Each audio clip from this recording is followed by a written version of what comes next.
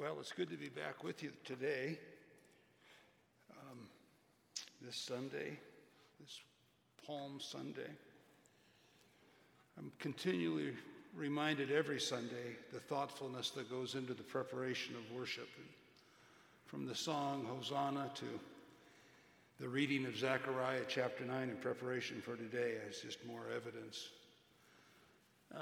Comment, when you hear something that rings true, you know that it is true from somewhere deep within your being. And when Cindy told the story of the 5-year-old praying, that rang true. Who among us? Is there anybody here? No. Is there anybody alive that's over the age of 16 whose heart would not be warmed to know that a 5-year-old is praying for them? Oh my. And Jordan's report and Mark's report, these encouraging testimonies of their good work. You're seeing the evidence of not only the information, but the evidence of the hard work that the search committee's doing, which is going to be in the hands of these candidates to see what kind of congregation, what kind of context they'd be moving into. This is incredibly important, and you're getting a sneak preview of what they'll be seeing. And at the same time, it's evidence of the hard work that they're doing. I've been working with churches for 44 years. That's a long time. And I don't know that I've ever worked with a congregation that has as much talent that is found here in 4th Avenue. But I'm just talking about the shepherds, and the ministry staff, and the search committee, the people that I'm getting to know so well. You're a gifted bunch. You have every reason to be encouraged about what's coming. Personal note, I have received my second vaccine, and so be careful what you wish for.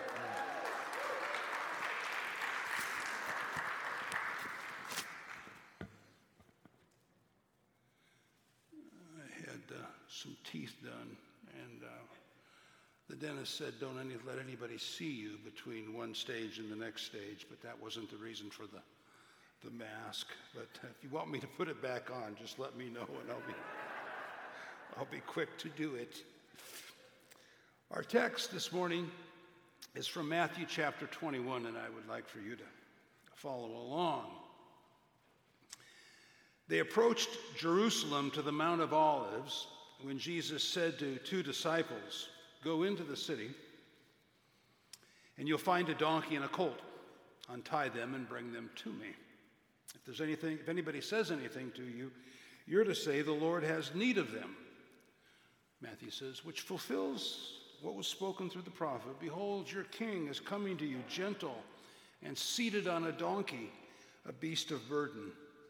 And so the disciples do precisely as Jesus instructs. They bring the donkey and her colt, and they place their garments on the donkey and its colt.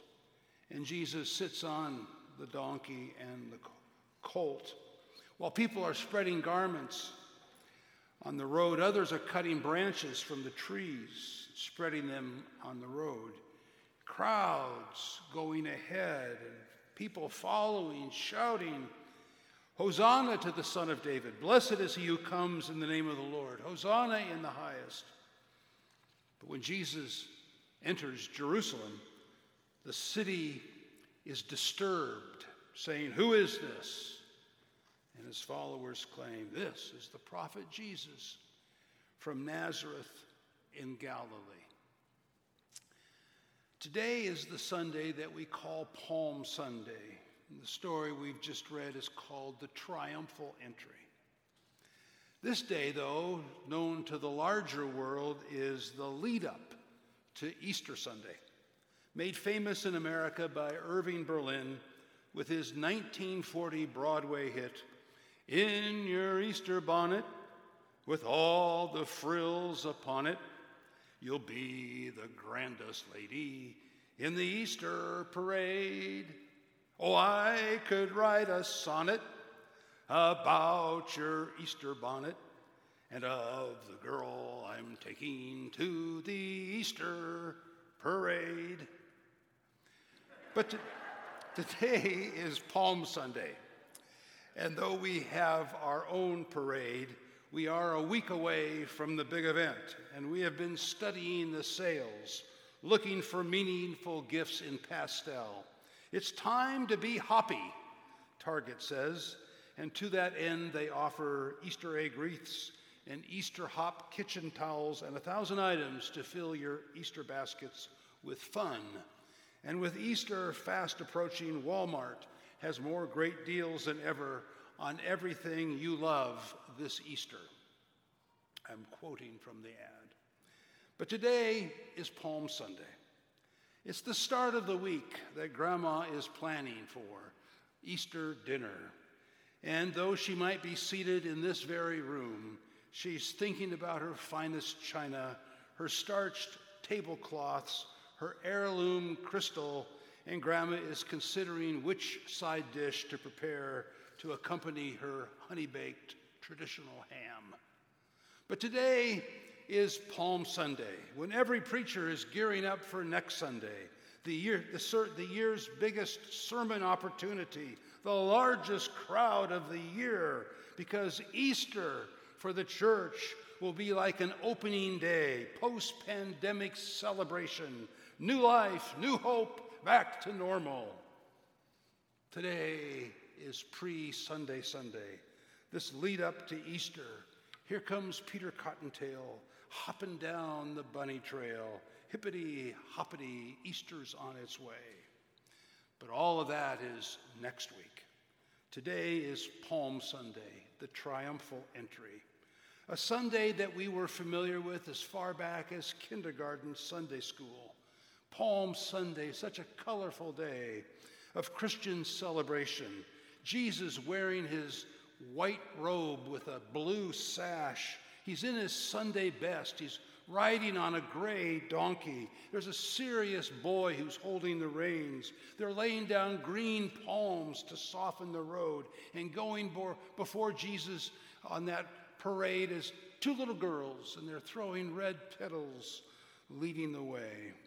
A triumphal entry is a colorful parade. Children running and leaping and skipping, and mothers holding babies, and people waving. It's so cheery and upbeat.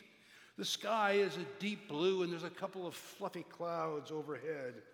But the scene I've just painted from kindergarten Sunday school look like that, but in the distance, there's a dark, foreboding sky.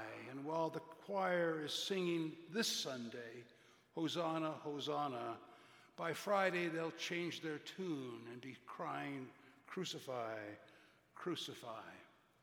What is the music appropriate for the triumphal entry parade? Is it filled with positive, upbeat energy, excitement, like a marching band parading into the stadium, the powerful brass instruments, the heavy beat of the kettle drums and the snares, anticipating victory in the great gridiron battle? Is that the music that we're hearing? Fight song?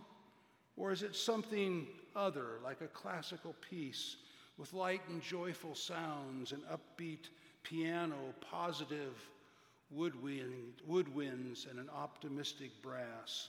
A song that ends with the melancholy strings, the sad violin that holds one long note, a cry of heartache. It's Palm Sunday, but Friday's coming. And that's how we've celebrated this day in the past.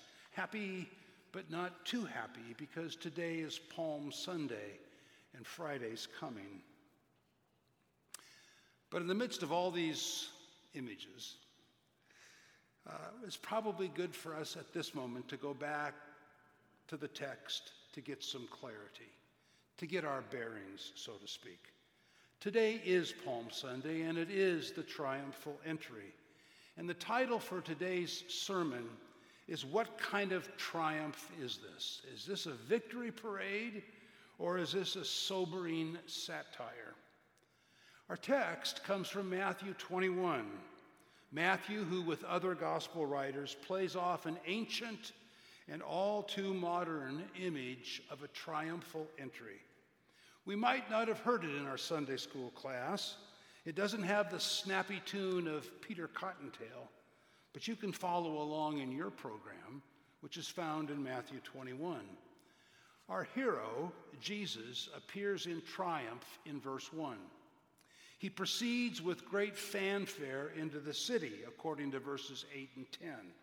The crowds welcome and they celebrate the hero in verses 8 and 9, and songs and hymns are sung to his praise in verse 9.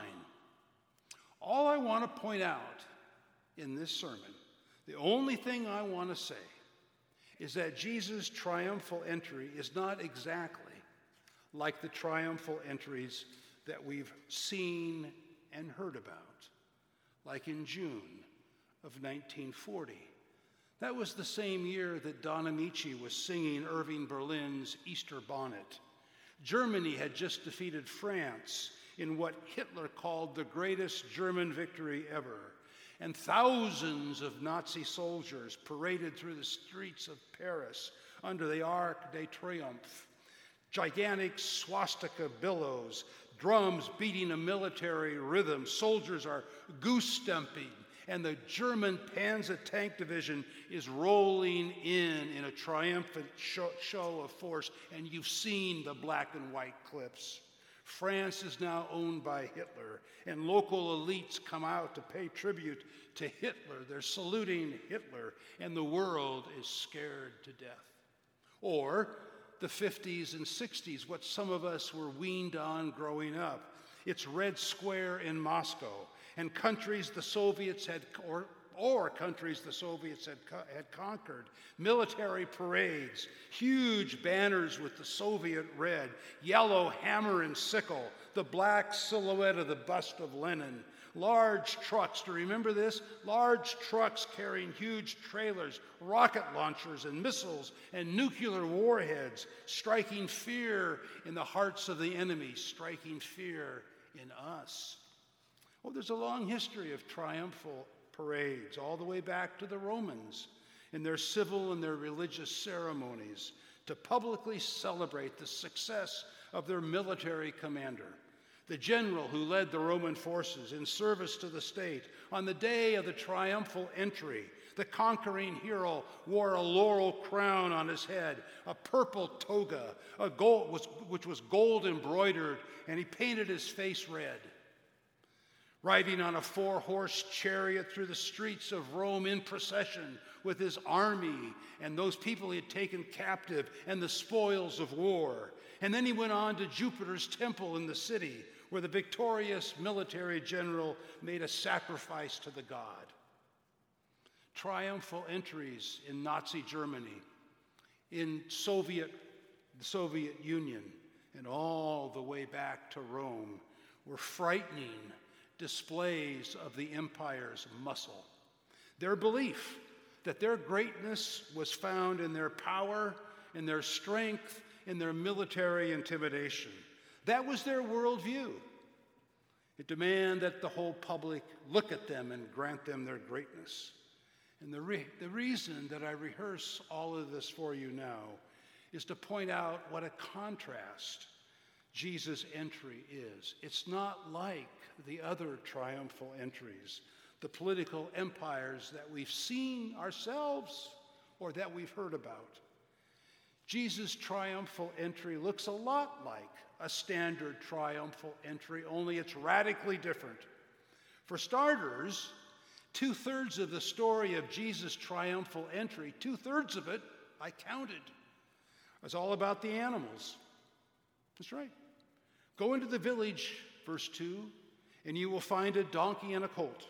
Untie the donkey and the colt and bring them to me, which fulfilled what was spoken through the prophet. Behold, your king is coming to you, gentle and seated on a donkey, a beast of burden. And the disciples did just as Jesus commanded, and they brought a donkey and a colt and laid their coats on the donkey and the colt 6 times. Jesus' triumphal entry looks like a standard triumphal entry, only it's radically different. Jesus enters Jerusalem on a donkey. He's not riding a war horse. He's not riding some image of intimidating power.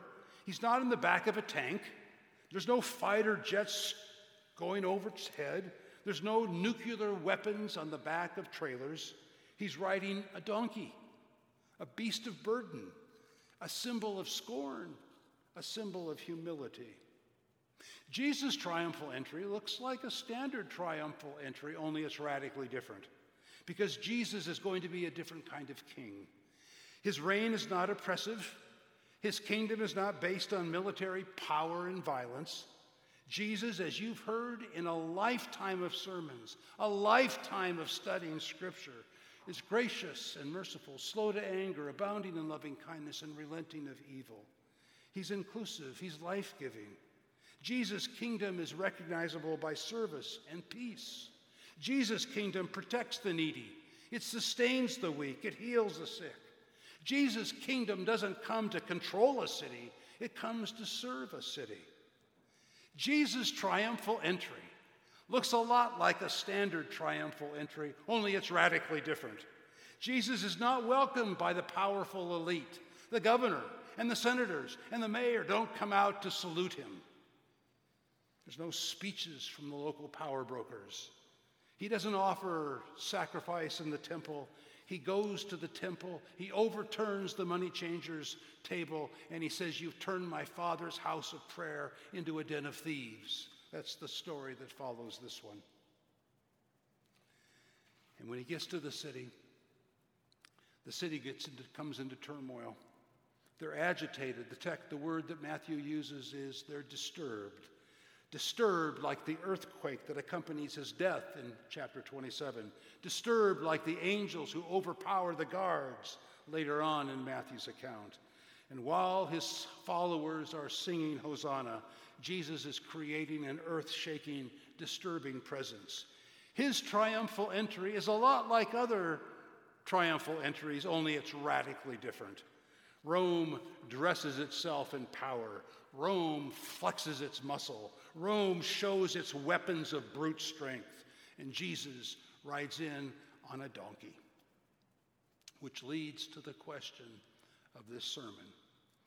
If Jesus' triumphal entry is so radically different from other triumphal entries, then why is he even making it look like a triumphal entry, known to us in the past and familiar to us today? Is this a victory parade, or is this a sobering satire? Jesus is imitating the empire so that he can critique that world. He's imitating the empire so that he can judge the world and offer us a different way of thinking. It's a satire that imitates the current reality to ridicule it. A contrast so bold, so distinct, that we're not supposed to be able to miss the critique and the judgment and the ridicule. It's a satire, is what it is, intending for us to change our worldview, to change how we see things, to change our human tendency to trust muscle, to trust brute strength, to trust power. Mark read for us earlier, Zechariah chapter 9 and verse 9, chosen for the reading today, obviously, because it's found in Matthew 21. In Zechariah 9:9 that he read describes the kind of Messiah that Jesus would be. The donkey and the colt, these symbols of peace and humility. But if we read on even to the next verse, Zechariah 9 verse 10, we discover what kind of king Jesus will be. He will cut off the chariot from Ephraim, the text says, and the war horse from Jerusalem. The weapons of war shall be cut off, and he will command peace to all the nations. Jesus comes not as a warrior king, the kind of king this satire rejects and critiques. Jesus comes not as a conquering general, but as one who brings peace. The ways of the world are to fight and to bully and to intimidate. It seems like it's in our DNA. It just does. You find it in our neighborhood associations sometimes. You find it in area businesses sometimes. You even find it in local government sometimes. Unfortunately, I even find it in my personal life, in my relationships. To follow the Prince of Peace, To be in his triumphal parade is to march, though, to a different drummer, to imagine a different way of living. Jesus flips the script in this satire. And so when evangelical pastors and bloggers call for Christians to stockpile their weapons to prepare for the inevitable civil war, remember that Jesus is the Prince of Peace. Remember his triumphal entry is on a donkey. Remember that he flipped the script that had been followed by Rome, that will be followed by Nazi Germany and the Soviet Union, and reject such worldly language. And when violence broke out in Washington, D.C. in early January, violence that was shrouded in Christian symbolism of cross and prayer, know that despite the symbolism, they were practicing the ways of the world, the ways that Jesus critiqued and rejected. My references to the Easter bunny and the Easter bonnet and the Easter parade a few minutes ago were meant as a parody. I was trying to make comment on these blending of symbols. I was trying to get a smile. If the singing didn't so reject you, I was hoping for the parody to create a smile of critique. But the triumphal entry is not a parody. The triumphal entry is a satire, and there's nothing funny about it. It's a wake-up call to move us into a different direction. From the outskirts of Jericho, Jesus travels up to Jerusalem. He arrives at the Mount of Olives in verse 1, and he sends 2 disciples to obtain a donkey and her colt. He rides the animal and he enters Jerusalem with great ceremony, but in humility without any display of military might. The crowds spread their garments, tree branches are on the trail. They pay homage due to a king, shouting, "Hosanna," with petitions of salvation. Save us. And he shows them how. He conceives of greatness in terms of service, and he satires the empire's triumphal entry for a different goal, to serve and not to dominate, for peace and not for conquest. And when he entered Jerusalem, all the city was disturbed. They said, "Who is this?" And the crowds were saying, "This is the prophet Jesus from Nazareth in Galilee." And in his triumphal parade, he's not wearing the conquering general's laurel crown.